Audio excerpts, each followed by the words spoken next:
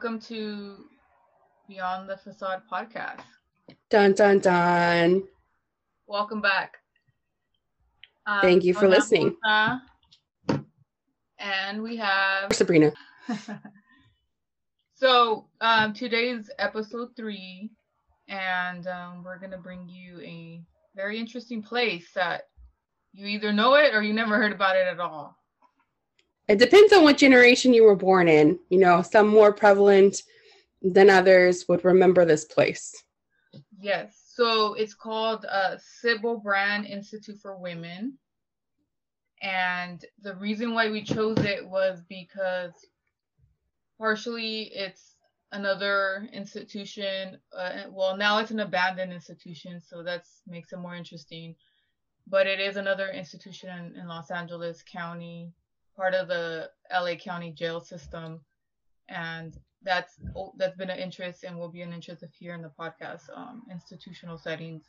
So that was one thing, and then we wanted to touch on the history of this place and then the paranormal component of that place. And as far as Sybil Brand, it's located, and I looked at the address. You gave me the address yesterday, which was 4500 City Terrace Drive. So it's kind of the borderline between City Terrace, the city, and in Monterey Park. It's right on that cusp area. So it's kind of hidden. Yeah. Some addresses have one or the other. I wouldn't suggest you go look for it. You may not even know what you're looking for. You could. You may not even know what you're looking for. And we'll explain why at the end. But I knew it was up there because I used to go to school in that area. So I remember trying to look for it. It's just kind of hard to find it if you don't actually kind of go in deeper. Yeah. Because it's kind of on top of a hill. Yeah. It's not a hillside, but it's on top of a hill. And my only experience going there was in the dark and not driving.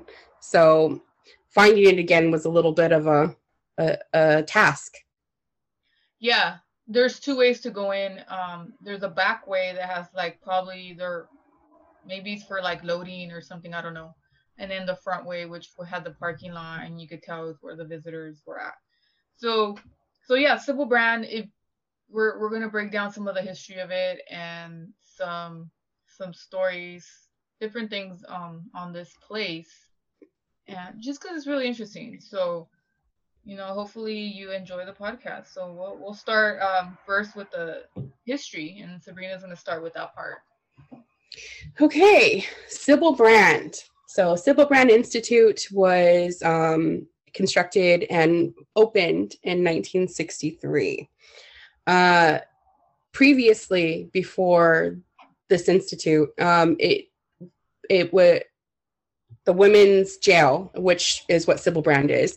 The women's jail was held on Terminal Island. But before that even, it was on the 13th floor, one floor dedicated to women in the Hall of Justice. And it was just one room, one floor dedicated to women.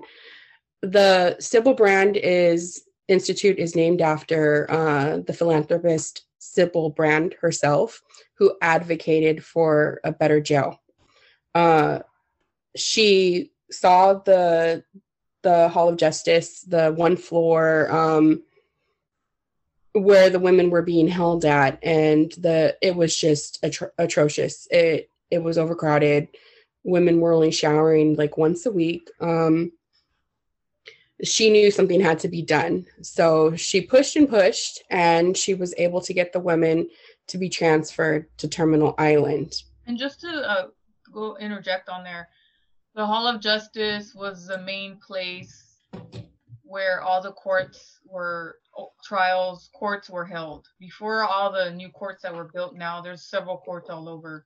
This was a main courthouse for most people to go there before all the other ones were built later in time. That place had, of course, held the jail, and then the older jail was also the one in Lincoln Heights. But so those were some of the early places that people were kept when they got arrested. Yes, and so she got them to Terminal Island, which was better than the 13th floor of the Hall of Justice. It still wasn't good enough.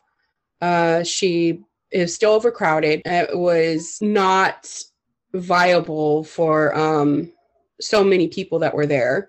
So she pushed and pushed and advocated. And again, to her own detriment, she had health issues due to all the stress that she underwent trying to get a institute built for these women.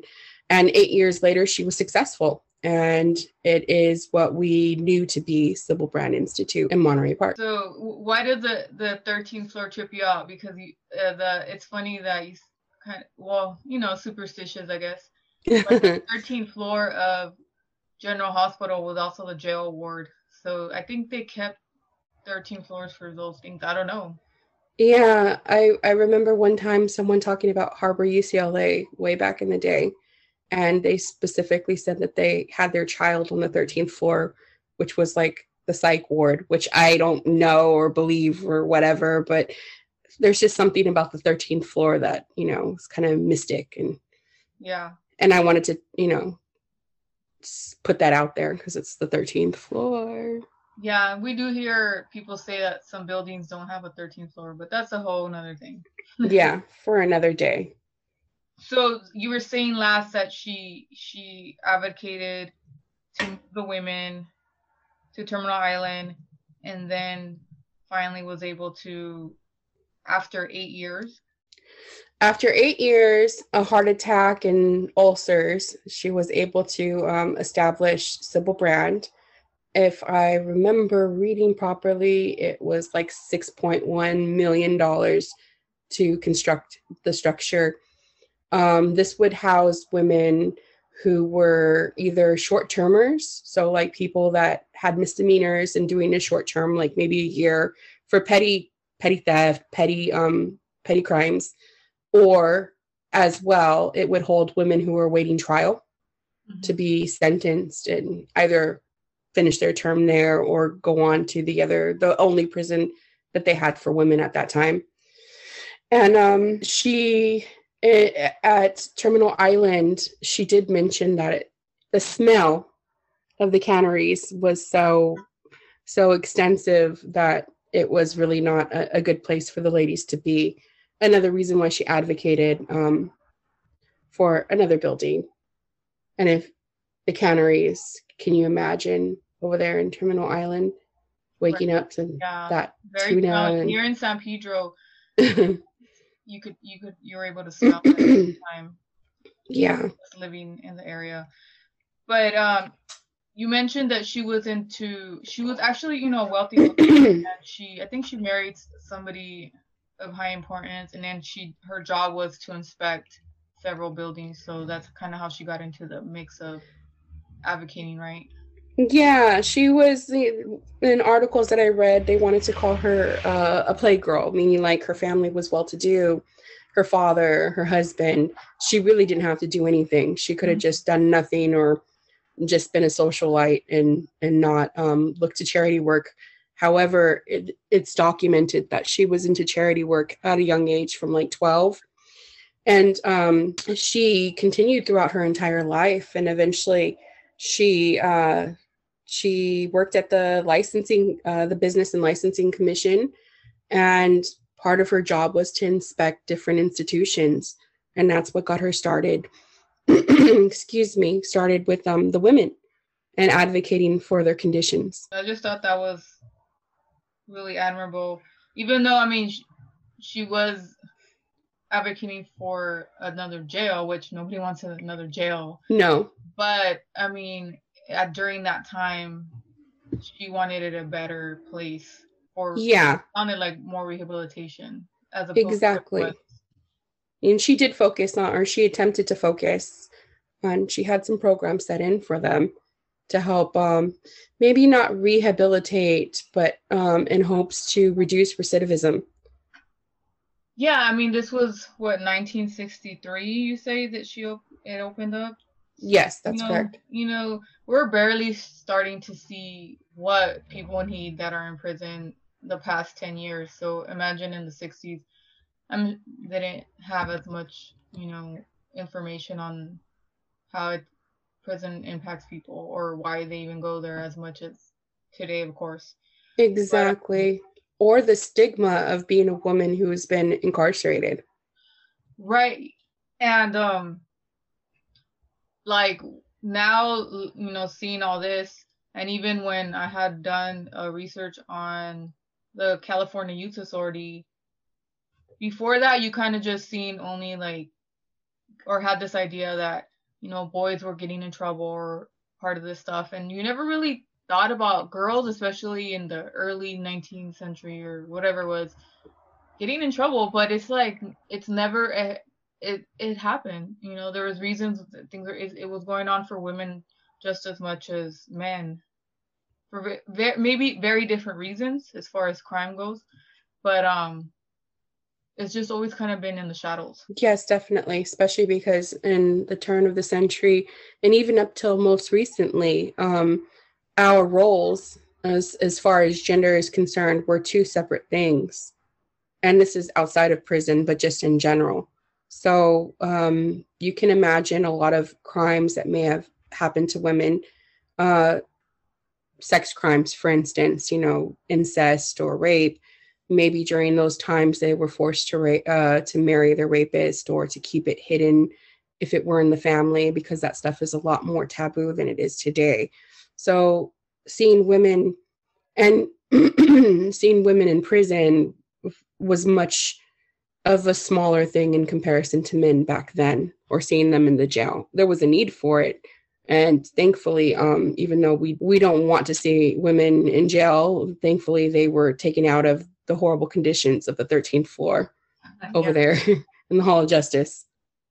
So let's go into what Sybil Brand, why was it different? What did they offer to these ladies once they moved them over there? Well, they boasted there was better living conditions. However, many articles, if you listen to the reporters who spoke with women, they mentioned that the conditions were not that great, especially toward the end of Sybil Brand. Yeah. They did have some vocational training. They had classes in typing. They had cosmetology classes. Any kind of vocation vocations that you would expect a woman to do in those times. Because remember, guys, we're talking about the 60s, 70s. She had kind of like a motto, if you'd say, like, women deserve dignity and a nice appearance. And that's why she pushed through having the cosmetology the vocations. Beauty salon. The beauty, which were beauty salons, yes. Yeah, so 1960s. I mean, I guess it's always there. It's just funny how that's highlighted. Women's worth are based on the way they look. Right, yeah. Or their self-esteem is solely based on the way they look. Right. We found some interesting articles that kind of tie back to the appearance and in that beauty salon during the time. I thought were interesting. So we could talk about the first article, which is can makeup serve a foundation for a better life? They try to be funny in that one, huh? Yeah, that article is pretty heavy. Makeup for a better life. Can you imagine? Can you imagine your personal makeup being critiqued, basically equating you to your worth and your worth as like an employable person? I would never have a job because I like heavy makeup. The bold makeup, so I'm like, well, yeah, exactly. Can you imagine though? I think it's hard for people to imagine nowadays because we're in 2021 and a lot of the newer generations, things are so much different. There's so much more advocacy for people to live and be who they want to be and dress and just look at the whole makeup community. Like, yes, it's a whole different world. Can you imagine though, at one time that was considered vulgar, or a specific kind of makeup was vulgar and potentially unemployable? So talk about what they mention in there, that because there was a famous makeup artist that would go monthly to teach classes on, doing your eyeliner, blush, and all that, which is cool. Like, good to learn like the techniques, right? But her look was very conservative, or I guess basic, compared to maybe some of the ladies that had their own liking. Because they mentioned that there. Was her last name Jackson? It was Victoria Jackson. She was the makeup maven to Beverly Hills. So she was putting makeup on those women that had money. And they went for a much more conservative and demure kind of look. Whereas the women who were incarcerated at Sybil Brand, in the article, they mentioned these women having really thin eyebrows. And that super... their eyebrows. Oh my God. Let's not talk about eyebrows. I feel attacked. We looked at the year. It's 94. So, like, I know that year people were plucking and shaving off their eyebrows. But maybe in Beverly Hills they weren't. So that's something I didn't know. Maybe they were not in Beverly Hills. But I don't think so. I don't know. I think they were going for a more natural look. In the 90s, I would say mainstream, that eyebrows thinner were more in, because if you even look at stars like Britney Spears and other like movie stars, their eyebrows were noticeably thinner than they are now. But they might have not been shaving them. I'm imagining them looking at the ladies, they shaved them and then put the line, you know. I was one of those ladies. Or teens in the 90s. I had a line and it was round and it was just a line. So and really criticizing that look in the article.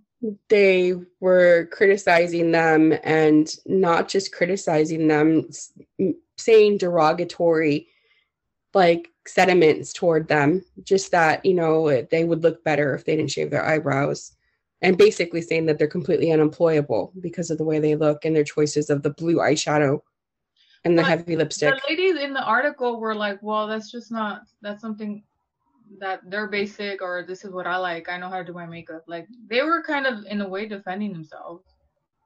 Yeah, that's true. But the person who wrote the article just seemed kind of picking fun at them, or picking at them specifically because of their makeup choices. Now, who in the 1990s had thin eyebrows and blue eyeshadow and dark lipstick? Was that everyone? I don't know. Blue eyeshadow was like 70s lowrider girls, not 90s. Yeah, however, you know, like right now, the 90s fashion is in. So every so many years, it comes back again.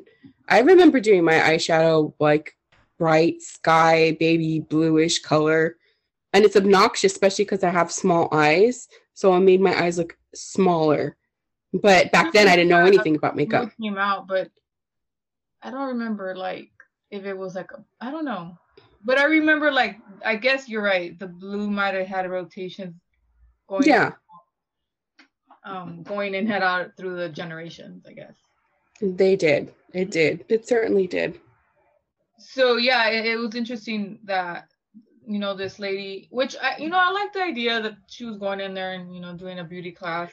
There's nothing wrong with that. No. It was interesting how the person that wrote the article was just kind of judgmental on the lady's makeup. I mean, again, it was because, you know, they were seeing this lady from Beverly Hills that was used to putting very conservative makeup on, you know, women, and as opposed to maybe the underworld that used different types of makeup that they weren't used to. And it's I believe it to be a cultural thing. And not just that, but there was no Sephora or Ulta back then, right? So we didn't have tutorials. We didn't have anything to go by to look at a certain standard of beauty. There was makeup counters in the mall, but you can't afford that. Who could afford it in a community like we lived in? Oh, you go to like Thrifty or... Yes! Wet n Wild section. Yeah. The Wet n Wild. Yeah, the drugstore makeup, which now it's like drugstore makeup is awesome. But yes, before that expensive makeup was unattainable. Yeah, definitely. So, yeah. And then they had other programs that, you know, they also had as far as like art, right? You mentioned art program. They did. At some point, they started art programs, especially women that were more inclined artistically. They consisted of ceramics. They made dolls for underprivileged children. They They did all kinds of artistic things, and they sold at certain little markets. I mean, obviously the women did not go out and sell them themselves, but the people who came in and helped them and supplied them with the supplies went out and sold their creations, and the money that they received, they put it right back into purchasing new supplies, raw materials. Awesome. It's a really good outlet. Yeah, definitely. Well, let's get into the next section. Like some of the volunteers, which same thing with the lady with the makeup. There was a couple other volunteers that were kind of notable. You mentioned junior leaguers in the 1960s. What exactly did they do? I don't know if they actually did or how long they did it for. I did read an article where it said that they came in and they toured Sybil Brand and were impressed by the location and the conditions for the women. And it was said that they were going to help be like mentors for women when they came home to possibly, I don't know, look for a job and to help the recidivism or the lack thereof, to help them not recidivate back into the system. I didn't read if they were successful or if they were in service, how long they were in service for, but that was something that was definitely being talked about and might have been implied for a little while, for a time. And the one I thought it was interesting was in the 1970s, a cosmetic surgeon by the name of Dr. Harry, I guess he also volunteered his services as a plastic surgeon to the ladies to pretty much boost their self-esteem for just various reasons. And he was from Beverly Hills. I don't know, I guess Beverly Hills people, just like Sybil, somehow they're like the only ones with resources. Probably still are, but I mean, if you didn't have the money, I mean, nobody was doing it. So it's awesome that he was able to come. At first, it was kind of like weird, a plastic surgeon. Why were they going that route? But then some of the reasons why they got the plastic surgery were, pretty interesting. So you want to share about that part? Yeah, it was pretty commendable. I was reading an article where a woman stated that she was kind of leery about getting plastic surgery. Like, why is this man coming and offering us plastic surgery? Like, and I thought it was weird because it was the 70s. Yes, I mean, you don't really think of plastic surgery before the 90s. I don't. Maybe it's because of my age, but you don't really see it like as something that's just like a household name or something that's just done. No, it's normal now. You hear that so much now, but yeah, definitely. I mean, surgery has been around for a while, but what I'm saying is just I guess it was only accessible for people in Beverly Hills. For the resources, yeah. Right. Well, the woman was super leery because she thought that maybe the doctor was gonna be like using her as a guinea pig or something. But he was just volunteering his time. And the article mentions that they felt, and I think it was like a sheriff or a deputy at Sybil Brand that they interviewed, he felt that a lot of the women got into crime or fell into crime or recidivated because they had low self-esteem. And so if you brought their self-esteem up, by giving them a better look, if that's what their issue was or their perceived issue, then it was going to change them and change their life and maybe secure a husband or something of the like. Right. And that's the part that was like, okay, but because it was very superficial, they were only focusing on self-esteem. But again, this is back in the 70s, so there was not much research on trauma there was mental health, but it's just probably wasn't as much research as there is now. But in some ways, the types of surgery that he did, were very helpful for some of the women. Yeah, some tattoo removals and like working on facial scars. There was a woman mentioned who was in a car wreck and her nose was smashed and the doctor fixed it. So I can imagine that definitely improved the quality of life for those women who had those visible facial scars and facial impurities, if you will. And I'm sure it helped their quality of life. Now, I don't know if they led, more of a crime life, or if they went straight and found their husbands, or what. That information is not available, but it definitely changed their quality of life. I would believe it would, because if it were me, I think that if I had something so hideous, or something that I viewed as hideous on my face, that kind of work would, make me feel better and want to be in society. Yeah, unfortunately, who knows if they even got statistics on if it worked, and or how long. They didn't mention how long he worked with the ladies, during the time the institute was open. So we might not ever know if anything changed, if that really even changed at all. True. So, we do want to now kind of talk about kind of notable women that were incarcerated there for the time. And again, remember, this is a county jail facility in LA, so it's not prison. Most of the time, you're going to do less than a year. Maybe they're going in and out. I don't, for the most part, just like any other county jail, they're fighting their case, any of that. So it's not like prison, it's short time. So, but during that short time, there was interesting stories of why women went in there for various reasons. The human condition. Do you want to start off with the first one? Sure. There was a woman, and this one, I don't know why I find it so funny, because it's not funny. There was a 20-year-old woman who was being held at Sybil Brand because she was annoyed by her 31-year-old boyfriend's excessive eating habits. So she put poison. She poisoned his food. She put this castor bean inside a peanut butter and jelly sandwich, and he ate it, and he got really sick. And once they found out the reason why he was sick, he was poisoned, and she was then taken to Sybil Brand. And can you imagine being so irritated with your man because he's eating too much that you're like, fuck this shit, I'm gonna put some poison in your shit and get you're gonna learn the lesson by eating so much. Can you imagine? Yeah, that's really odd.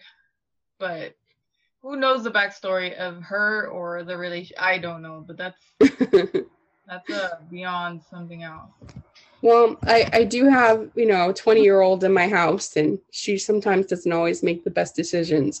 Although, if she ever tries to poison me, I don't think it's going to be a good thing. Okay. It's not.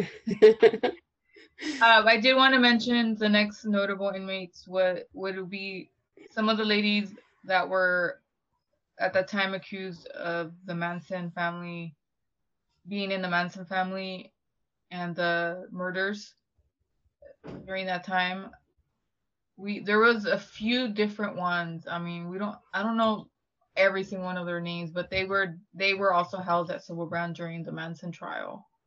They were. I was reading an article that was mentioning, I think it was sorry guys, she was acting bizarre, often looking up the sky, like looking up to the ceiling and talking like to herself or to someone unseen, person above her. And I think that the women were just kind of shell-shocked because a lot of them were in there for, petty crimes and prostitution and drug usage, and to have something so heinous as murder and the murder of the LaBianca family and Sharon Tate, an 8-month-old pregnant woman, a famous actress married to Roman Polanski. It was just, it was pretty wild for them. Right. And one of them had a baby as well at Sybil Brand. She was pregnant. She was a lookout during the murders, and she ended up giving birth at Sybil Brand, or the hospital, the county hospital, where that building is being demolished as we speak. She gave birth there, and then after that, her son was taken into the system, the Child Protective Services or whatever it was at the time. But I didn't know that she was actually pregnant during that crime.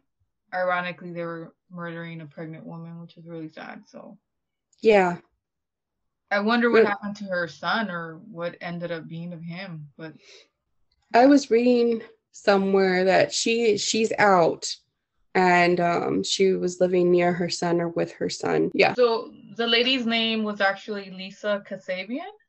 Linda Kasabian. So she was the one that had a baby while incarcerated at Sybil Brand. And then there was a couple other ladies, Susan Atkins or Lisa Atkins? Susan Atkins, and then the Patricia Krenwinkel. She was the one who was acting really bizarre and noted by women who were incarcerated with her. Okay. The really bizarre behavior of, just looking up in the air and talking to nobody and stuff like that, which is pretty wild for people back then. Yeah. You can almost imagine the notoriety of the actual crime itself, and then to have these women who committed these brutal crimes, and I'm all young, really young, petite, then women, and commit these heinous crimes. It was something so probably bizarre and almost like a culture shock in the sense to probably the actual population of Sybil Brand, which I imagine was probably a lot of mixed, but probably a lot of women of color, different ethnicities, and not just, Caucasian. Yeah, I didn't get to see the stats of the women at the time. It'd be interesting to see the stats on what women were there, because most of the women that were mentioned in the articles didn't have like Latina last names. So I think that was mostly 60s, 70s. I don't know exactly the statistics, but probably in the earlier years it wasn't maybe as prevalent. Who knows? We'll have to check the stats next time. But the other interesting story was because of LAC-USC, the Women and Children's Hospital that is currently being demolished. I posted this a couple days ago. Part of the hospital not connected to the Art Deco building, but way in the corner by itself. Old mid-century building that is going to be demolished and turned into a psychiatric facility, which is interesting in itself. But there was a story where this woman that was also pregnant, and she had been incarcerated at Sybil Brand, but they sent her there to have her baby. She ended up trying to escape from the hospital, basically during labor, climbing down from the fourth floor. Yeah. Kathleen, that was her name. The article didn't go into if she got caught or anything else. But she was really bold in labor, she climbed out of the hospital fourth floor. She said, I gotta get the fuck out. I don't blame her. But it's funny because it's really common that a lot of people that are incarcerated that get sent to the hospital for whatever reason, like that's one way to try to escape during the trip to the hospital or at the hospital. I heard that a lot of times because it's more accessible rather than escaping from the actual facility. I could see that. And who knows what was going through her mind. Yeah, so I thought that was interesting. So that building that's getting destroyed, she climbed up that building and somehow hopefully made it and didn't fall and kill herself or the baby or something. But yeah, that was really interesting. And then the next one, you want to talk about this one with you have a really good story on this one, the 1972 throwing the baby off the roof. Yeah, so there was this woman, I don't think it mentioned her name or her age. If I recall, she was in her 20s. Her then boyfriend, she had a baby. Her then boyfriend said that he did not want the baby anymore and to get rid of it. So the article is from the perspective of the neighbor, the downstairs neighbor from the apartment building that they lived in. He was having a party of some sort and had guests over, and some kind of ruckus was made, and he went upstairs for whatever reason, to see what was going on, and he found the mother pressing the baby up against her breast and looking like, not to feed the child, but almost suffocating the child. So he snatched, it's pretty crazy. he snatched her away, the baby away from the mother, and took the baby downstairs. And somehow in the process, the mother came back and snatched the baby out of his arms, which sent the whole party. And she said some words like, "I need that child," or "Give me that goddamn child." And the whole party was in an uproar because of what happened. And she went fleeing up to the rooftop, and the party went outside, I guess, to catch the baby, because they could sense that was what was going to happen. I can't recall in the article if she said, "I'm going to jump off the roof." I don't know if it said that, but they took initiative and thought maybe this is what's going to happen, and someone else went after the mom, and she indeed threw the child off the roof. However, a partygoer caught the baby, and she then attempted to jump off herself, but the party member that went after her was able to subdue her until the police got there and then arrested her. Yeah, so that was really trippy. And I was thinking that, wow, like during this time, and this was in 1972 again, there was not much mental health. Maybe there was feelings of her not being able to, be without this man, low self-esteem. Well, that we could see that there probably was so much more. There's trauma and things like that would cause her to feel like she's not valued, or the baby, because he said that he doesn't want the baby. Very, very true. And I think a lot of the time, especially now, it's not so much an issue. But for many years, the women killed their children, especially in infant ages, under, the age of like 3, let's say, with undiagnosed postpartum depression. And we can't rule it out, obviously. This is 1972. There's no way to know. But I wouldn't be surprised, with other socioeconomic issues that were happening, including low self-esteem, maybe a low IQ and not education, no resources, and then possibly being depressed postpartum. I mean, you can only imagine. I can only speak for myself as having children at a very young age with very limited resources, how taxing it can be on your psyche and on your self-esteem and everything, let alone raising the child. But someone said blatantly, like, get rid of the child, and that was your only emotional anchor, and you probably would feel very torn. I had to look up the apartments, and they're right there off Vernon. And when you look at the apartments on Google Maps, you could kind of imagine the scene in the 1970s of a baby being thrown off the roof, a crowd of people at the bottom, but then the baby being caught. The baby's name was Nanny, which Nanny, I think it's a girl name. So hopefully Nanny is doing good and alive and maybe living. Flourishing. Yeah, I mean, she must be in her 40s, late 40s or mid 40s if she was born in the 70s. Yeah, she'd be like almost 50. Yeah, so I hope you're safe, Nanny, and I hope everything went well after that for the mom as well. Like, that sounds like a very traumatic experience in itself. The boyfriend was, it said in the article that the boyfriend was not there during the incident, but or charged. Right. Which I doubt they would have, because she's made the choice, but still, who knows? I hope they were able to, I don't know what happened after that, if they got back together, but it's still a very sad story. Very sad. Yeah. So the next one I'll bring up is going to be, we did want to kind of mention there was a few people that did die at the facility, documented at least. I don't know if there's been many more that haven't been, but one of them was a suicide. You want to get into more details of what happened during the suicide of Trudy Wright in 1973?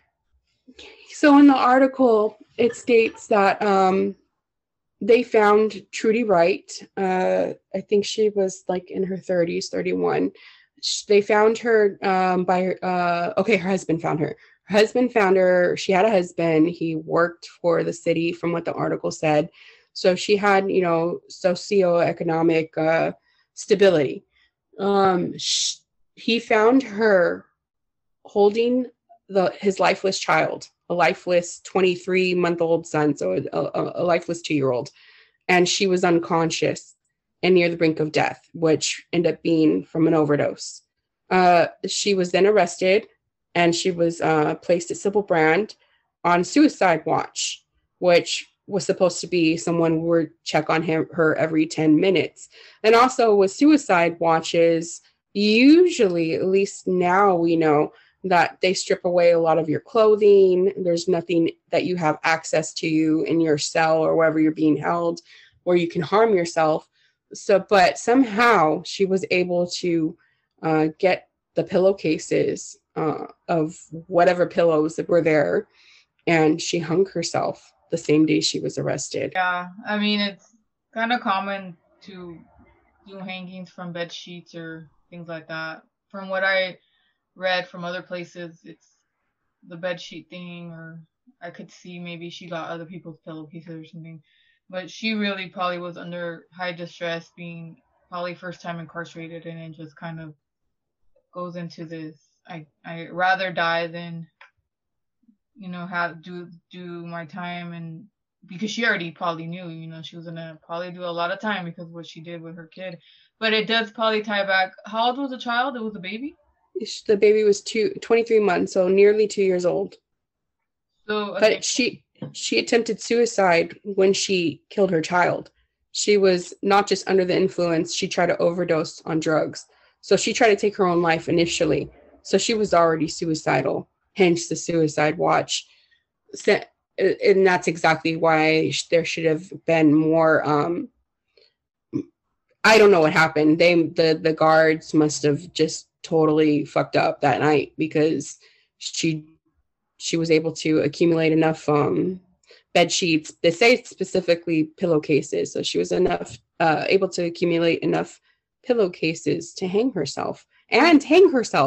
You have to on suicide watch she was, or no? She was on suicide watch. And who knows the setting of that? Because we just to paint a picture. Sybil Brand was dorms, open dormitories. It was. With bunk beds. And then they did have some single cells for people that had psychiatric issues or things like that. So I'm thinking maybe she might have been in a single cell, but if there was a dorm setting, I'm sure maybe she asked around. Who knows? But a dorm. I would go on a limb here and say that I'm pretty sure she was in a single cell of some sort, because she was specifically there for suicide watch, and they mentioned that in the article, and they also mentioned that per their protocol, they were supposed to check on her every 10 minutes. And I can't see how one accumulating and ripping, the ripping motion of all those pillowcases, or how she got all those pillowcases. Or that's a lot of checking every 10 minutes. That's my point. They couldn't have been, because between the pillowcases and the actual, tying it up and hanging yourself, and not to mention it's not from a very far place that she's hanging herself. So that's going to take extra longer to die. Like, her neck didn't break. It would have just been sitting there until she was completely asphyxiated and lost, unconsciousness or went unconscious and died. So she had to have been there for quite a while. And I imagine that not only was it negligence on the deputy's part, but probably and again, I'm going on a limb, that they probably encouraged shit like this. Like, she would have been deemed a baby killer. They probably would have said pretty nasty things to her. And she already attempted it before, so they already knew where her mind was on committing suicide. So again, that's strictly my opinion. I have no facts for that part. I can't put words in the deputy's mouth. However, I think that it was probably encouraged and ignored, and she was ignored purposefully because they knew she was going to attempt it again, and they wanted her to be successful. Okay, and so yeah, that was in 1973, to be right. So let's go to 1975. So this one's interesting with this interesting nurse lady. It's a little complicated. I read the article a bunch of times over again because it seems like there might have been 2 children involved. So there was, what is her name? Norma. She was a nurse at our favorite hospital. Kaiser. Oh, she was at Kaiser? Mm-hmm. Okay, well, not our favorite hospital, maybe someone's favorite hospital. It was a county hospital. And she killed Catherine Miramontes and took her baby. Somehow alerted, there was some kind of suspicion a couple weeks later when a separate couple went in, and I believe the last name was Duarte. They went in to deliver a child. And when she delivered the child, no doctor, just herself. And after the child was delivered, she presented a fetus to them and said that the baby had died. So they left the hospital without having a child. It also stated, the article stated that she went and took that child who was actually alive and was delivered alive. She took the child and registered the child as her own, which probably prompted them. The whole situation seemed absurd, and it probably prompted them to check in at her house, where they found an 8-month-old baby, Catherine Miramontes' baby, alive and taken care of and well, not malnourished or hurt or anything, but she's over there, killing and stealing for babies. Yeah, I thought it was the opposite, where the killing of the one where the C-section one. Like, but I thought she already had the other baby that she had delivered and told the couple that it was dead, and she delivered it and registered it, and then she killed this last one.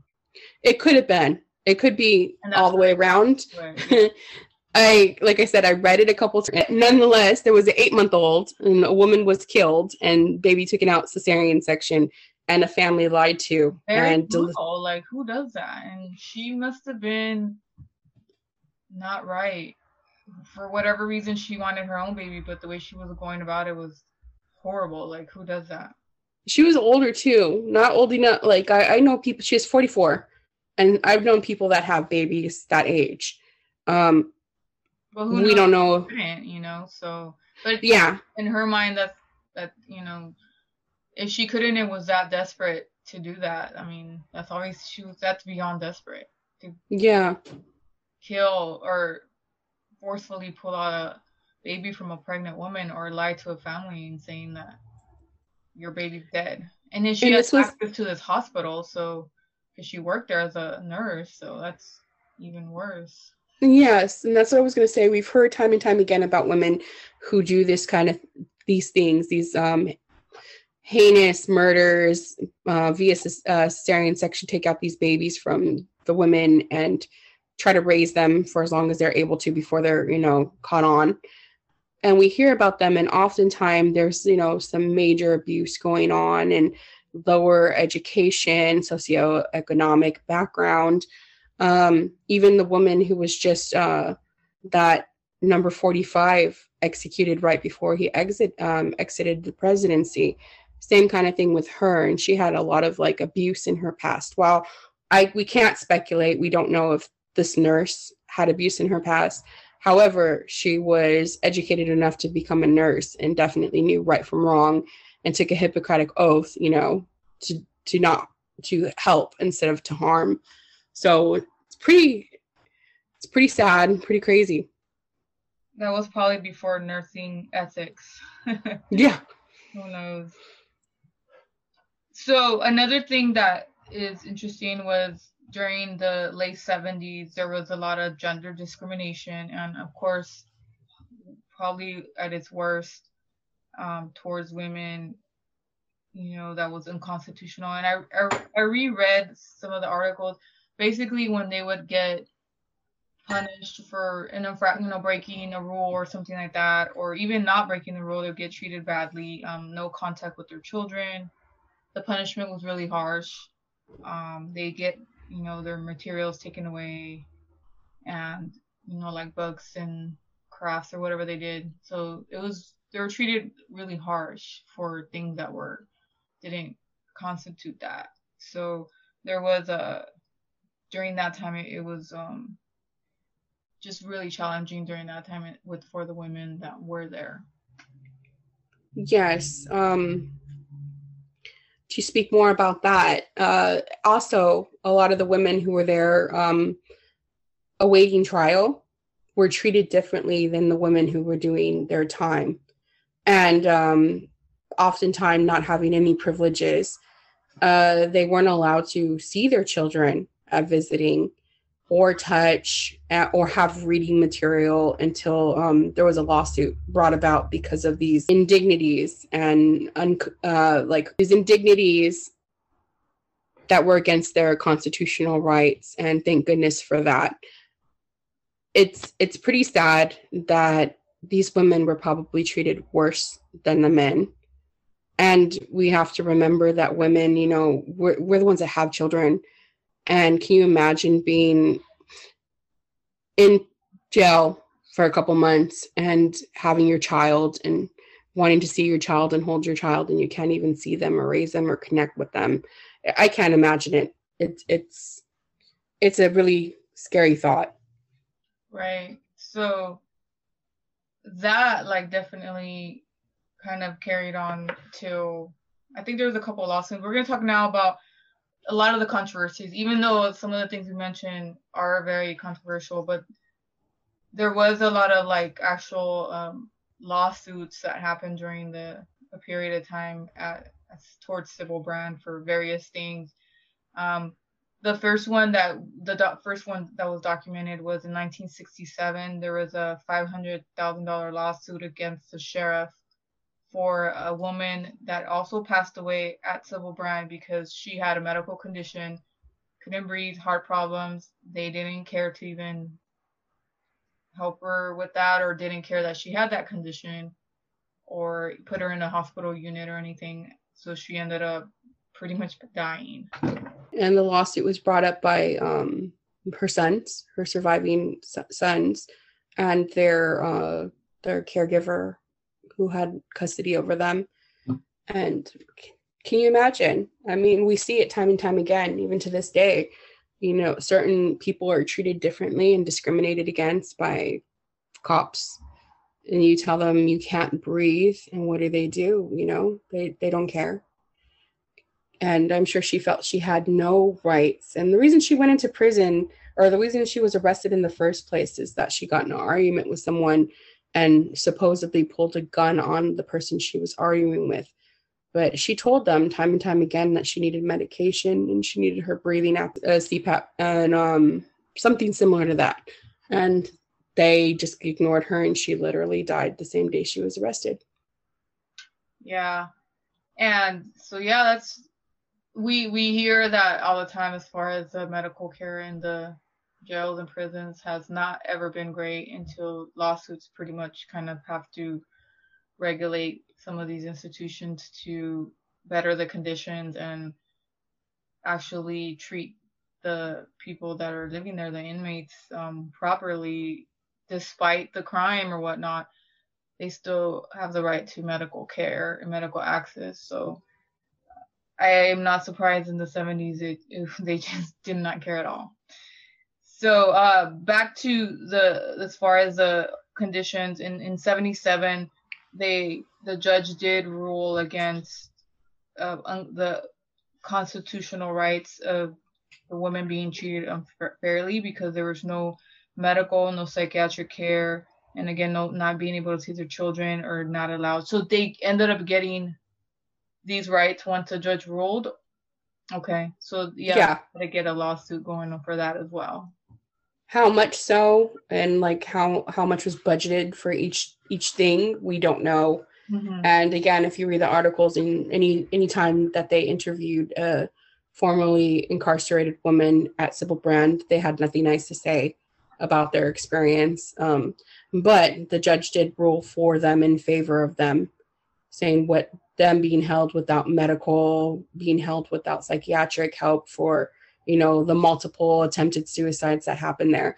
And I would just like to mention really quickly that even though we've only had a couple documented deaths that we've read about, we're pretty certain there was multiple deaths. There had to have been.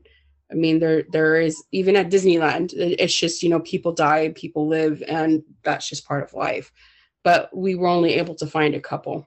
Yeah, it wasn't like again, this is based on just articles as far as that part. Maybe the LA Sheriff's Department has documents of how many people actually die in their records, but that we wouldn't have access to those records. So an actual correct number we don't know, but from what the newspapers say, it was about a few that I know. There's probably more that maybe we missed in other newspapers, but as far as LA Times, there was a few. And then I did want to bring up some of the unfairness too was with the work furlough program. So the men were able to get the work furlough program, which meant that they would do jail time on weekends and then work. They would be released during the week, go to work, and then do their weekend time in jail. It was for people obviously low level, more petty crimes, more trust. There was trust there. So the men that were able to qualify for that got that opportunity, but they didn't initially want to let the women do that program and for no reason. Right. No good, and the judge ruled against them, saying that it's unconstitutional, it's discrimination. But they also went on to mention, and this is in the 70s, right? So they went on to mention that a lot of these women who were being jailed in Sybil Brand didn't have proper jobs. They were there because of drug offenses and prostitution, and if you didn't have a proper job, you weren't allowed to, you were disqualified immediately for the job working the furlough program, because you had to have a documented job and your employer had to be okay with you coming. And so they admit there's no reason why women shouldn't be able to. And that's why they ruled in favor of the women. However, women were still being looked at as if their jobs were not as meaningful, and as if they weren't having jobs, and they were just, their jobs were prostitution basically and drugs. Yeah, I mean, of course, again, it's a different era, and of course women were already working at that time, but it still wasn't as normalized as it is now. So you could imagine that it was more challenging. And then in the 80s, there was an interesting class action lawsuit with your famous feminist attorney, Gloria Allred. Yeah, I was surprised to hear her name. I mean, you always hear her name with type of feminine issues, but I didn't expect to hear her name. But the issue she fought was really important. Yes, women who were incarcerated at Sybil Brand. Anytime they went to the hospital for any medical need, specifically they mentioned delivering babies, because you can imagine that was something that was rampant. We're women, we can get impregnated, and that happened often. A lot of the time they go to the hospital, and during labor, they're handcuffed to the bed. Uh-huh. So can you imagine in this time of giving birth? I mean, I don't know if you can imagine, but you can try to imagine giving birth and being handcuffed to a bed. What kind of feeling does that give you? What does that do to your mind? I don't know. So Gloria Allred fought. They started the class action suit, I want to say initially in 1980. And at that time, the deputies or the sheriffs, they started experimenting and allowing patients that went in for various reasons medically not to be handcuffed, to see what would happen if the prisoners would rebel or not. But eventually they won the class action lawsuit in 1984, 4 years later, because there was an incarcerated woman who had uterine cancer and could not deliver, or should not be able to deliver vaginally due to the cancer, and was scheduled for a C-section. However, when the day came, they couldn't find the key to unlock her from the handcuffs. How ridiculous is that?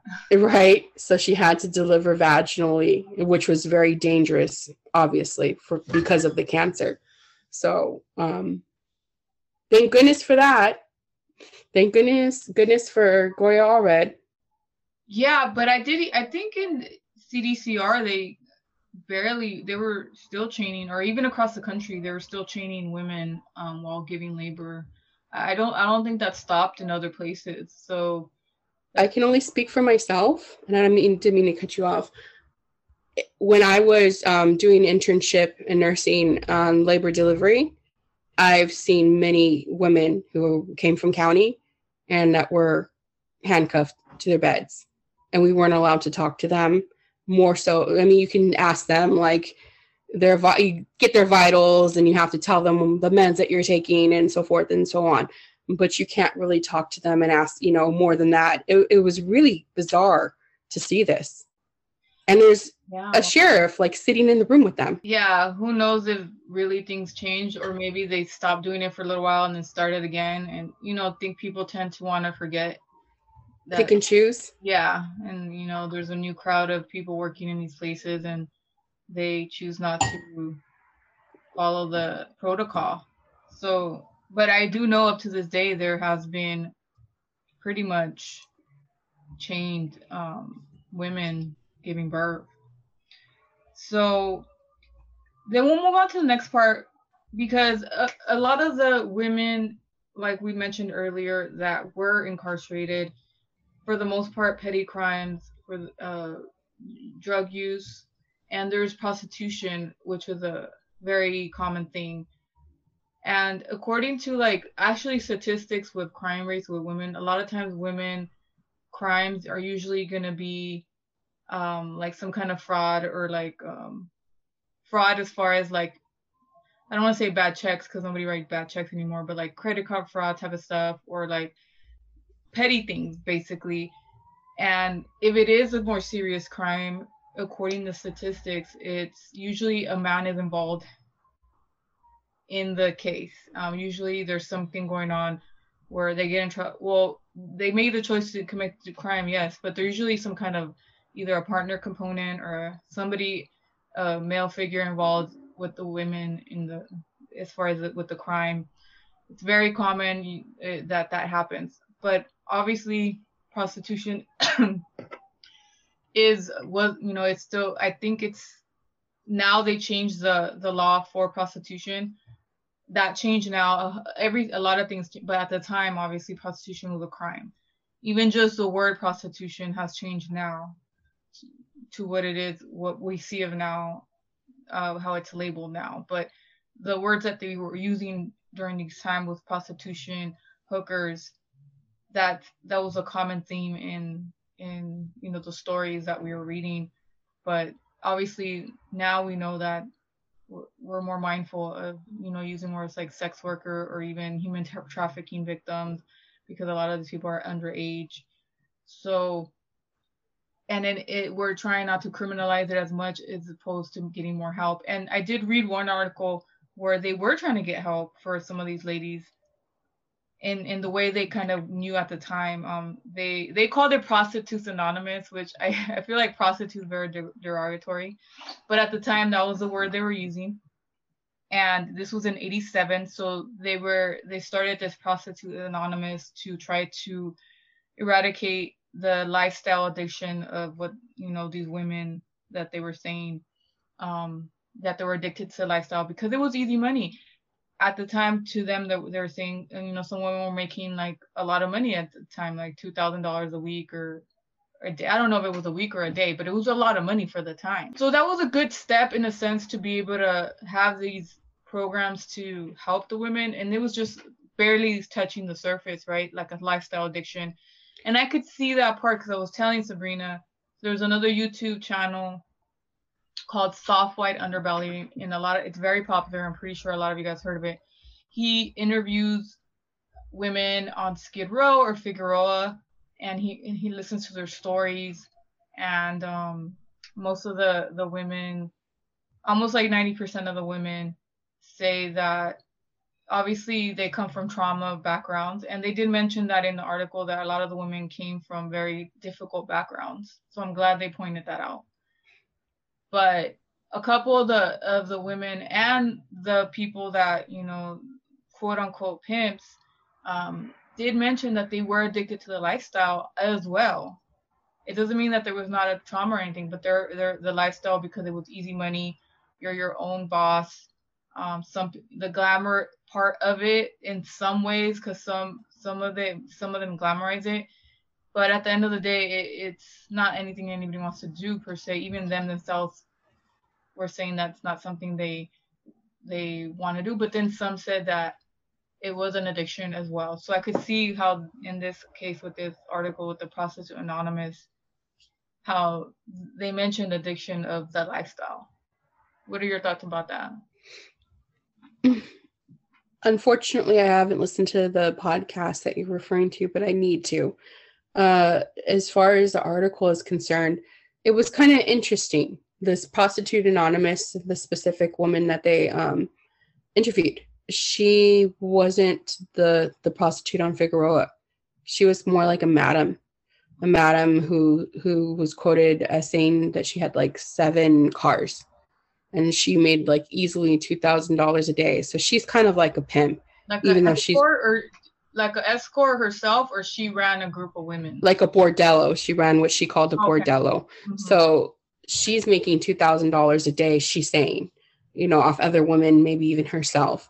So she was looking at it more as a lifestyle change, but I don't think that she was talking about the addiction as far as the lifestyle, but not so much as far as the reason why people initially get into it, which is probably addiction on substance abuse and or abusive relationships and childhood trauma. So she's just touching on like the fast lifestyle and the money and the cars. Yeah. So while that would be helpful for some people, it wouldn't be for other, because you'd have to first knock down the first step, which is the substance abuse and the trauma, before you can get to the lifestyle. And I would go even further to say that not everyone wants to be prostituting or wants to do sex work even now.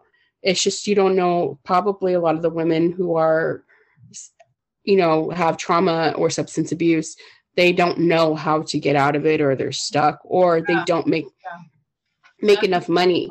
Mm-hmm. This woman interviewed, she loved the lifestyle. She loved it. And that's why she was coming up with this, group to help support getting out of the lifestyle. So it was helpful for some, but I think it's not a reality for the majority.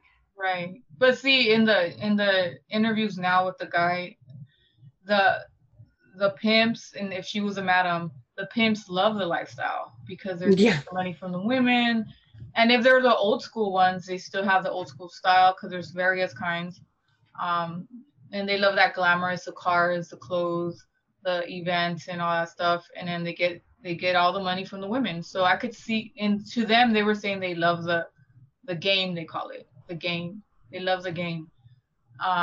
So I could see why this lady was probably in that same category. But even the men that were saying, we love the game, we love the lifestyle, they have trauma, these men, or they lived very harsh childhoods. They all said their story, and it's not a normal childhood. So it makes sense where they ended up in this lifestyle as, the game, being pimps and stuff like that, or being exploiters, I would say more, of women, rather than that word pimp, which I don't like to use myself personally. Yeah. But, society tends to glamorize that word. But yeah, it was interesting how that group started. I think now I know that there are organizations that do help women now to try to get out of that lifestyle. It's probably way more advanced in this Prostitute Anonymous. Hopefully there is more of that help now. But it's a start. This was 1987. So the next area is keeping in mind that, transgender women, where this was a really, there's still problems till this day with transgender women in the prisons to this day. Remember, this county jail, but to this day, there's issues with that. Now, county jail, there's a separate unit for transgender women, and I believe gay males. In the men's central jail, there's like a specific unit for that. But during this time, talk about this transgender woman, very sad case. I believe she was picked up for drugs of some sort. She had drugs on her. So she was picked up and taken to Sybil Brand in a waiting trial. And 2 fucking weeks later, somehow, for some reason, they do a medical exam on her. And they decide that because she presents with partial male genitalia, that she needs to go to the men's jail. And she was taken to the men's jail and pleading not to go because she's a woman. She had breasts. She didn't finish her full transformation surgery, and she speaks on it because it's really expensive. From my understanding, she had breasts, no scrotum, and she just had a penis. This is 1993, by the way. Yes, 93. They took her to I'm the sorry, men's 92. 92. Yes, exactly. And they took her to the men's jail, and she was assaulted and beat up. And so she filed a lawsuit against the sheriffs and for being assaulted and being placed in a place where she could possibly die and be killed. To this day, men, especially men incarcerated, even men out here, struggle with their homophobia. And sometimes it's just minute. It's not huge, like, oh, we hate gay people. They say, oh, I know a gay person. I don't want a gay person as long as they don't hit on me. We don't want to assume every single guy, but no, not every single guy. Sorry, guys, but I say it's something that they still struggle to this day. And I think it's that prison atmosphere where you have to be a man. You have to be a man, and out here, I don't think that we have so much of a problem, especially in maybe the metropolitan areas like Los Angeles, because everyone has not everyone, but so many people are gender fluid and have their own sexuality that are not even connected with, their presenting gender at birth. And it's not even an issue out here. People, especially with the younger generations, just let people live, let people be. It doesn't matter. People are just people. But in prison, it's still stuck in those old days. So that poor woman was assaulted and she filed a lawsuit. I don't recall reading if she won the lawsuit, but she was taken back to Sybil Brand at some point. Yeah, it was probably really ongoing. So, but that was the beginning of issues like that, and almost towards the end of Sybil Brand, right? But yeah, and then you said that there was in 1993 they started kind of letting women out. There's a lot of budget cuts.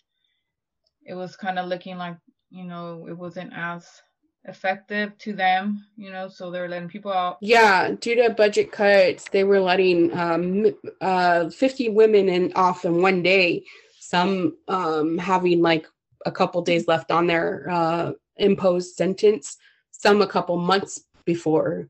And these were also, not women that had felonies that were in prison. These are women who were doing short time for, like we said multiple times, prostitution, drugs, petty theft, and so forth. And they were let go. They were let go early due to budget cuts.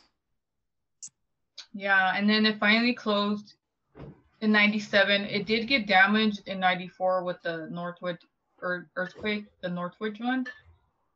And I guess it was faulty. I don't know what happened, but they closed it in 97. Finally, I guess. Did they give a specific reason why they just shut it down? They just said that due to major damage sustained during the 1994 Northridge earthquake that they had to shut down the institute. So you can only imagine, especially where it's located, that it really shook the foundations to its core, literally and figuratively. Maybe not the earthquake, figuratively, but it was broken in some sense to its core, where it was just not feasible to continue to house women there. Right. And I believe so now, looking at it, is when they built Twin Towers. So they probably just figured we're going to put all the women in Twin Towers. And I think they did for a few years, because Twin Towers was built around the same time, either that year or the year later it was built. And then the women were there for a while until they finally were transferred to the Linwood Detention Center, where they currently are now. So the LA County Jail for women is at Linwood. They did have a different, almost like an honor ranch in Lancaster. There was something there during a certain period of time, but that didn't really last long. I think they closed that down as well. So now currently they're in Linwood. Okay, so we really dug into the history of this place. Now another part of it is the paranormal side, and Sabrina was able to go in and investigate. You want to say 100 years ago because that's your favorite. It was about 10 years ago. So she's going to share her experience in actually investigating. I'm really curious, like, who chose the place, or how did you guys get in? Did you guys have to pay? Like, how did it go? How did that go about? Well, so 10 years ago was 2000. What for you during that time? It was like 2010, 2011 ish. So like around about a decade ago, okay. Give or take a year or two. I was on a paranormal group. I was a member of a paranormal group, just like the ones you see when you watch Ghost Hunters or Ghost Adventures. Well, Ghost Adventures isn't like they're a team, but they're more not like a team. So let's say Ghost Adventure or Ghost Hunters, the old original show that started it all. I was on a team. I went with probably 5 team members in a group of probably 40 in total, multiple teams. So my team, which was Harper Area Paranormal at the time, go ahead and try to look it up. There's nothing there anymore. I try to look that up and get so I could give you guys pictures or videos. Documents on yeah. I didn't document anything back then. I wasn't. How sad! I would have loved to see that. I know. I have a couple photos of standing out in front with my team members and stuff like that. I have a couple of those. And I just remember driving there, and not me personally driving in the back seat with my team, pulling up, and it looked very it didn't look like much. It's not, and me, I have been to a few prisons in the state of California. I'll just go on and say that. And it didn't look like a prison. Yeah, I wanted to interject on that. Like the architectural style of this place is not very significant. It's not even funky mid-century, which if it had some weird 1960s stuff going on.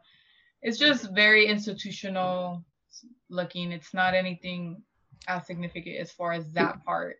On the outside, the inside, a little bit different. But so, for you were going in the dark. So when you got there, I did. One of our friend teams, they set up the investigation with the sheriffs. How the liaison, I know the team who did it, but I don't know who they spoke to and how they were able to set that up. Of course, there's always a fee. At least that's how it used to be back in the day. You would set up an investigation at a haunted location, and there would be a flat rate, and usually you would pay a portion. So let's say it's $1,000 and each person paid like $20. I'm just giving you for instance, whatever it needed. Because I don't know. I just feel like the sheriffs would deny something like that. I don't know why, but I guess they wanted the money. I don't know. It's really hard to say because in the paranormal community, there's a lot of talk that the investigation was supposed to be hush hush, and no one was supposed to know about it. No one was supposed to post pictures about it. And if they weren't supposed to say where we were at. Now, I wasn't told anything. I didn't sign any kind of a disclosure or anything like that when I got there. There was somebody who walked with us when we initially got in, told us where we could go, which was we had the run of the entire place, and just told us to be careful because there was flooding in like the basement. And not flooding like up to your waist, but definitely like your shoes getting wet. And just to be careful. And that was basically it. And again, this is 10 years ago, you guys. 10 years ago, and lots of things that happened to me in the 10 years. So I have, the memories, but not everything's like crystal clear. But I do remember walking in, and there's these 2 big, like where the main door would be, where there would be like an electrical door where they let cars come in, or like a sally port, what they would call it. And we took a picture in front of that and, laughed. And we were all very excited because it was all very exciting to go on an investigation, to go talk to ghosts. And you get in, and the place is massive. It's cold. It's dark. It's rank. Immediately, my spidey senses were going bananas. I kept getting a lot of feeling like someone was saying mom. So I'm a mom. I have 4 children. So I didn't know if someone was, I get that often. I would like to, state for the record that when I go on investigations, a lot of the time in my mind, I hear mom. So I don't know if they're looking at me as a mom or they're trying to express. And then when I say they, I mean spirits are expressing that they were moms. Immediately, cold spots, EVPs, electrical voice phenomena. And I'm sure you guys know what an EVP is. Not everybody. Well, we can break it down on another day. But an EVP, electric voice phenomena, Google it, and then you'll be good. Thumbs up. We're getting all kinds of stuff and hits, and we grab out our ghost box and we make communication. I don't remember everything that was said, but it definitely had a very heavy, not dark, but heavy sense about it. Sad, very sad. A lot of mom coming to my head. And at some point, we went from like the gym area to there was cells. There was actual cells. We went to the individual cells, probably like what we brought up earlier, with someone that was having some kind of psychiatric issue. That's where they might have been held. And they look just like how you would imagine in like a movie, with the big heavy metal doors that would slam. And there's 2 metal slabs that are like bolted onto the wall with a metal toilet and like this random metal tray that I guess is supposed to be like a desk, like coming out of the wall. And I remember being there with my team and other people, and we're investigating, goofing around, because you goof around in any kind of investigation, because that's just like, what's the point of not, being so serious? We're serious and then goofy. But we're goofing around, and they're closing the door in and having people take pictures of them locked in. And me, from my perspective, who have a long history with incarceration, not personally myself, but with loved ones, and I felt very sad because I sat there on the bunk, and there's just this tiny little square-ish area where you like live, and you could put your foot out and nearly hit the wall, and you could, lay down flat, and then there's somebody like directly above you, not even that many feet directly above you. The toilet, you're completely exposed. And it just really hit home for me because of, my perspective and what I had gone through with my loved ones who were part of incarceration. So I remember getting teared up, and it was really emotional for me.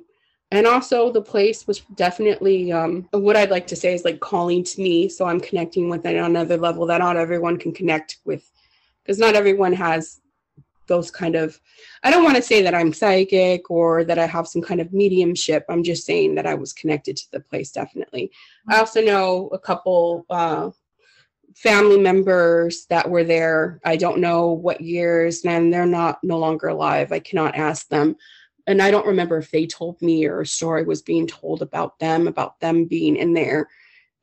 But so it was very personal going in there, whereas it wasn't for everyone else. We went to the basement, and it was indeed flooded.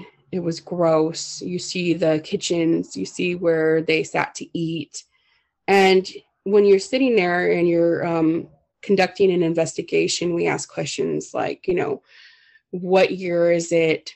Because we want to see if you can connect with the spirit. And then if we're connecting, you may say, like, what was your name? Why were you here? And you just sit there and you try to put yourself into the shoes of that woman who was sitting there in that uniform or orderly looking gel issued uniform, eating slop, and just thinking about how it would feel to be there. And the hopelessness. There was a lot of sadness and hopelessness. And I also would like to mention we went to one room, and this stands out in my mind pretty well. It was some sort of psychiatric room or doctor's room, and there was files upon files upon files, opened, closed, scattered throughout the room. Of course. You could see everyone's, HIPAA was not being, used in this room at all.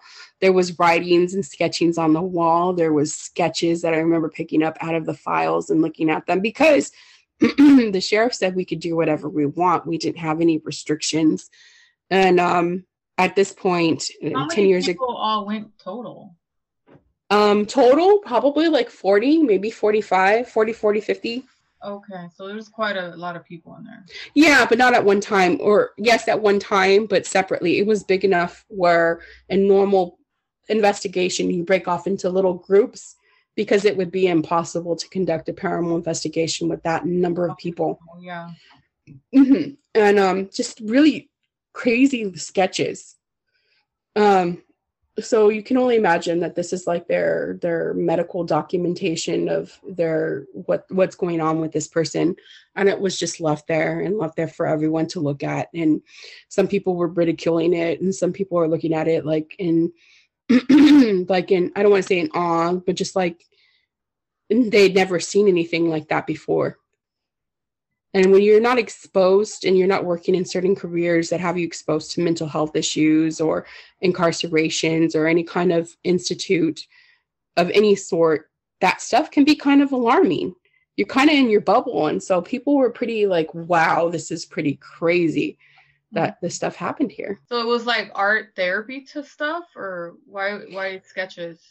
I don't remember, like it didn't say on it what it was for. My only guess, it was kind of like when like an art therapy. It almost put me in the mind of like being a child and a child has some kind of trauma and they tell the child to draw a picture. Mm-hmm. That's what it felt like. And they were pretty dark drawings.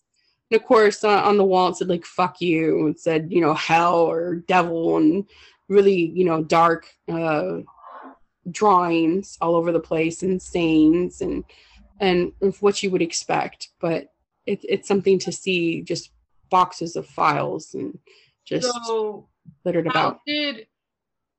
Was the investigation chosen to be there just because it's assumed that there will be paranormal activity at a jail or prison?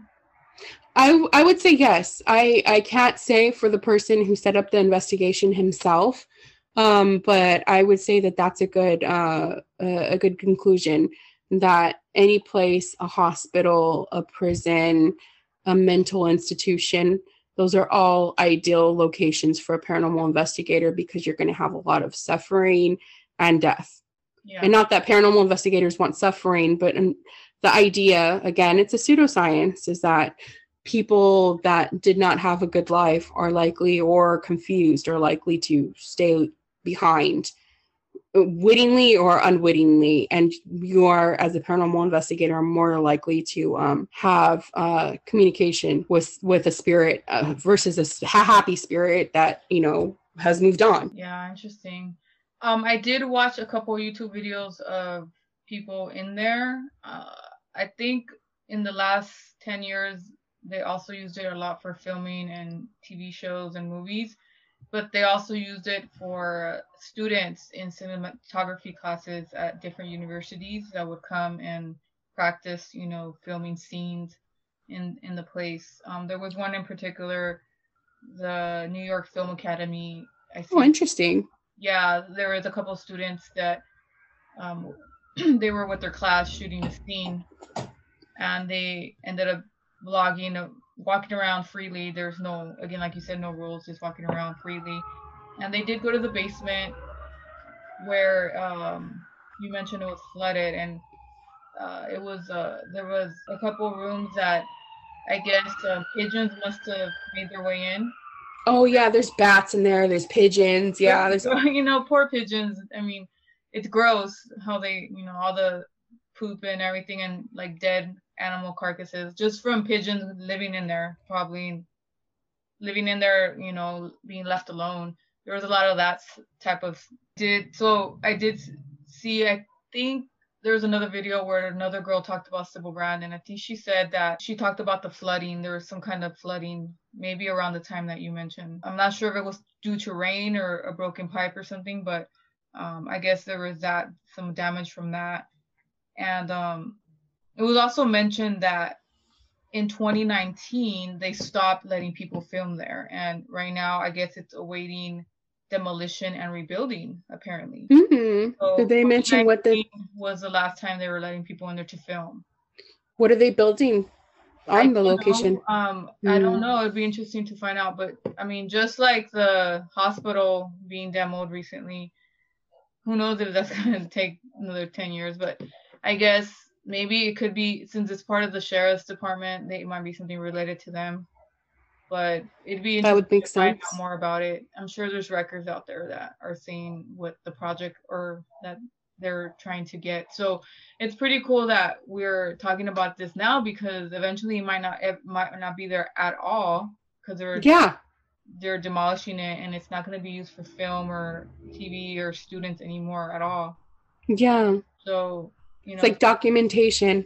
Yeah, it's a good time to start, to talk about it. And the girl that did the YouTube channel, she talked about it about 2 months ago, which I was like, it was good too that she brought that up, that that they're demolishing it. So we'll see what they end up doing with it. But I mean, I think overall, we just to wrap it up. Anything else before we end about the paranormal, as far as like would you say that it was definitely an active location. I think everyone that went felt that they got their money's worth and they had an experience there. Again, ideally for an investigator, any place that has a large amount of people that are stuck there, and there's suffering or confusion there, it's going to be ideal for a paranormal investigator, even though it may sound wrong. I know it probably sounds really wrong, but as a paranormal perspectives, their point of view, going into, let's say, a happy home where a family raised 2 kids and those kids went on to be successful, and then the parent dies there might be activity, but more than likely they probably moved on. It's hard to say, because again, like I said, and I don't want to sound like a broken record, it's all pseudoscience. We don't have any kind of scientific way of really measuring it or studying it at this point, at least not where we know about it. Who knows what CIA, FBI is doing, who knows. But with that said, it was an active location. We got our money's worth, and it's sad. It's a really sad place, and as a mom and a woman, I felt really connected to it. And a mom and a woman that has a long experience or with incarceration. Personally, it was even worse. It's an active location, and hopefully whatever they build it for the community. Yeah. And something to help towards the community. Right. And we were talking about towards also, before we wrap it up, and I know we've been on for a while, so we just say that the fact of incarcerated women is not really highlighted as much. We don't know too much about it. We do a little bit more now that there's been a lot of formerly incarcerated women that have been out and started to gather with people that they were incarcerated with, to advocate, to bring more light to the issues that women have in prisons and jails. But just through time, it hasn't been as much as what's highlighted for men, and it should be for both. So that's another reason we wanted to highlight this place that's not there anymore, because we don't hear about all these stories and things that happen at some of these institutions for women, in this case Sybil Brand. So that's just my take on it. I think it's important to remember some of those stories and some of those places.